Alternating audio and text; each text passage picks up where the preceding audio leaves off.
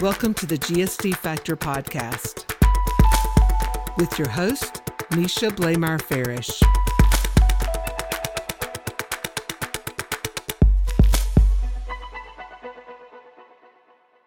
Welcome to the GSD Factor podcast. I'm your host, Misha Blameyer-Farish, and today I have a special guest, Awais.Farooq. Now let's first talk about Awais, your name. I have known you for well over a year, friend, and you just now told me this morning that I have been saying your name wrong the entire time. What's up with that? Hey, I just loved hearing you say it differently every time. So it's awesome that we finally have done it during this podcast. So you now say it perfectly. So perfect. Awesome. So Awais. So here we go. Let's dive in, friend. Okay.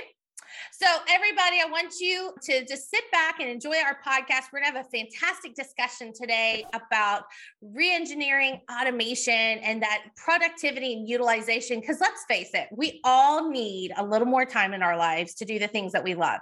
So let's talk about Awais, your background. So Awais is the U.S. insurance practice lead at ActiveOps, responsible for helping the industry leaders drive measurable results in their organizations through innovative technology and management process automation. Awais has over 14 years of insurance industry experience, both operationally and including serving as trusted leader at organizations including State Farm, Chubb, and Berkshire Hathaway Guard insurance companies. Awais holds a master's degree in insurance management from Boston University. He holds numerous designations and is an active member of the insurance community, where he serves as a mentor to professionals in various areas. Awais, thank you so much for being here at the GSD Factor podcast. Misha, thank you very much for inviting me. I'm really excited for this conversation. We talk about it quite often in our off the podcast discussion, so it's good that we get to do it in front of our audience. Absolutely. So let's talk about this whole idea of automation and how can automation help our daily lives, both personally and professionally? So, automating stuff in our life, I will call it, not necessarily work. We do it every single day, whether it's starting our vehicle or, it's figuring out who's going to pick up the children from school, to all the little things that we do. And we don't think about it that way when we think about our daily lives, but we have a lot of automation opportunity within our lives to make ourselves better. You look at our simple phones and the amount of data that it has and what we can do with that data is just phenomenal. I'll use a personal example. I actually use my parents as my automation trial, I will call it. So I have an app on their phone, which allows me to track where they're at any given point. And I utilize that to measure what's happening, right? A tool is a tool unless you utilize it for something. So companies such as Google, Amazon, and the big data companies are collecting this at a massive level. But we as an individuals can tap into what we have accessible to streamline some of the things that we do, whether it's work or outside of work. I think that's fantastic. And, my husband and I are also very data-driven people, right? That's what we really pass on to our kids as well. And, my fun personal story with that is, Riley, our daughter, one year, the pediatrician was like, hey, let's just be sure we're staying extra active this year, because with COVID, kids are being less active because we're going outside less. And so because we're data-driven people, we said, great, we're going to get her a Fitbit for kids. And it's awesome because that Fitbit manages and tracks her steps, it tracks her active minutes, and it tracks her sleep.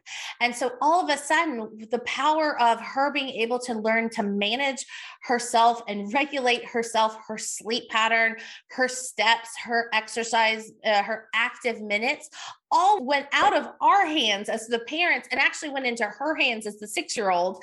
And she loves it. She knows when she needs to increase her movement or increase her sleep. And so I think the power of data gives us that insight that we're looking for to help us improve our lives, certainly. Yeah, it's fantastic that you're talking about that. And even at such a young age, having that ability, that self-coaching is very important, right? When we think about, hey, this is Big Brother, you're tapping into my environment, you're looking into what I'm doing at an employee level or just in general as a human being, it's more than that, right? Sure. My dad discovered Facebook and he just can't get out of it. I just don't want him to get to TikTok level. And we started setting some goals and saying, hey, I don't want you spending 40 hours on Facebook a week. That's a full-time job. So when you break it down like that, he's reduced it over time, similar to what you're sharing about, your little one. And it's just phenomenal how self-discipline can teach you so many different things. I have a youth group, and one of the things that some of the kids share with me is like the TikTok, right? As soon as they go on TikTok, this reels start rolling and you just keep on going. You don't even realize an hour into it. So they have put in a self-timer within the app. So a lot of people don't know that you could do things such as that, which regulate how distracted you can be. But it's all those small little incremental details, things for you to alert yourself to say, when is it unproductive for you? Yes, Absolutely. It's good to have entertainment, but at a certain point, it becomes unproductive. 100%. And I think there is times that we do need to just shut our brain off, right? And spend some time in that, but maybe not for the 2 hours, right? Or it's you never want too much of a good thing. And so I think it's having those timers. Apple does a great job of letting you know, hey, here was your screen time over the last week. Microsoft does a great job of saying, hey, here's how you're spending your time on a day-to-day basis. So I love how we've talked about that automation and what we can do in our personal lives. Now let's shift over to the professional lives and talk a little bit about what you're doing to help your clients be more productive, especially in this day and age. Yeah, Misha, it all boils down to our conversation of how you utilize your time dictates the quality and the productivity that you achieve. So if you have good control over your time, because we have limited amount of it, you're going to see a complete transformation of what you can achieve. If you give yourself 10 hours to do something, it's going to take you 10 hours. But if you limit that to giving yourself that 4 hours to complete that same task, it will get completed in that. And we notice that quite frequently, depending on the work that's available, right? The days that we have high level of work, we tend to be more productive. And the days that we have low work, we tend to stretch the time to be able to fill the gap. Just naturally how our brain works. So, me coming on to ActiveOps, one of the backgrounds that I like to share is the process reengineering element of it. A lot of times, insurance companies that I was involved with, and even outside of that, as I talk to my peers, there's this big hype about automation and process reengineering, and absolutely needed within our industry. There's a lot of manual things that we do today. But, what I notice a lot of carriers doing is they go too fast and too rapidly into an automation effort without really recognizing, is that the true output for what they're looking to achieve? So you can automate a task, however, it may create more manual tasks otherwise, right? So First and foremost, one of the things that I've been successful in doing at ActiveOps is giving leaders visibility into seeing where the time of employees is going. Take that to look at process reengineering efforts. Instead of you creating a massive robotic process automation effort for a particular task or document automation, all of which is needed, you can know that there's low-hanging fruit, such as, your people are spending way too much time in Microsoft Excel, Microsoft PowerPoint, or Microsoft Word, or I'm not picking on Microsoft, but it could be other things that people are spending time on, whether it's a particular website to doing research because they don't have any integration between the system. Now that you have that information, what you do with it is the next step. What is, going to be able to do something to be able to reevaluate how that time is being utilized. So if somebody's spending too much time in estimation platform, or your department is spending too much time in estimation platform because they have to go manually write those estimates, there's not templates built out for them, and you've made some type of a change because of your transformational efforts, now you have the ability to measure how does that time compare to what happened before the transformational effort.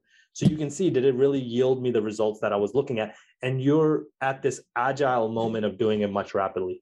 I think that's fantastic. And I think the other thing that we've talked about too with my own clients with ActiveOps is a lot of times the work that we're doing, especially in the insurance space, especially in the financial institution space and technology, is we're always looking at what is that ROI going to be, right? What is that improvement going to be, to be able to measure the success of that project against the expense of that project.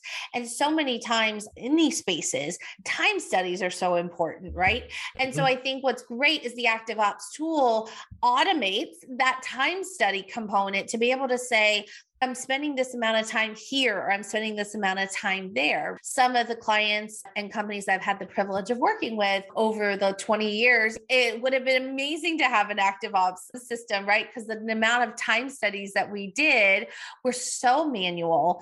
But so what I would say to our listeners is if you're a company or a corporation that's looking at those automations and those process improvements, maybe it's to give your employees back time to spend with their families. Maybe it's to continue to improve and see those results. Definitely consider the ActiveOps as a way to evaluate and also as a way to measure that ROI for future projects. Yeah, Misha, I mean, I think the other piece that we should talk about is the elephant in the room, which is the big brother, right? Yes. Hey, you now have that information, what you're going to do with it. A tool is a tool. You can use a hammer to break things, or you can use it to hammer nails, right? It's a measure of how do you take this tool and use it in a way where it's yielding you good results. To your point, I've done a lot of time study efforts, and every time you do a time study about a particular process, it's always different. And people work differently when you're sitting by their side and looking, okay, tell me what you're going to do. That time that it takes to do it when you're sitting side by side versus without you being there is completely different. So having that visibility is important. And then, if people are going on non-productive sites and doing non-productive things, as an organization, you need to know that, but you also need to be respectful and have boundaries in when do you intervene. If somebody's going on non-productive sites and, you have to set a threshold. If you just constantly ping people and saying, hey, I see you're on Amazon, get off of Amazon, that employee is more than likely going to look for a job somewhere else. But as a leader, if you have that visibility, we have management methodologies as well. In how do you lead and coach employees and leaders to have use of this tool? Some companies allow individuals to have the tool available at their fingertips, similar to what you did with your daughter, right? You gave her the power to be able to self-discipline. And other areas, if you do know somebody's going in non-productive areas, what you can do is you can actually have the leader contact that individual, but talk about the work stuff, right? Sometimes they just need that guidance to come back in line, to come back into the right track. So, happy to discuss more. If you have any questions about ActiveOps and what we do, our focus is really making operational management a more effective process and giving you efficiency back and measurable results on what you can achieve when it comes to productivity. And the other thing is utilization of staff. Do you have uncapped capacity somewhere and using that to areas where people are getting burned out and helping you identify those areas so that way in this great resignation, you don't necessarily have to just hire more people. You have visibility into where you have capacity. That's fantastic, Awais. Where can people reach out to you and find out and learn more? Can you give them an email address or a LinkedIn? Yeah, absolutely. So LinkedIn, just search Awais.Farooq. You see it on there. You can email me, Awais.Farooq@activeops.com. Feel free to reach out. My cell phone as well. It's on my LinkedIn, for Boston number. So if anybody from Boston, let me know. It's too cold. I'm not there now, but yes, multiple ways of reaching out. Awesome.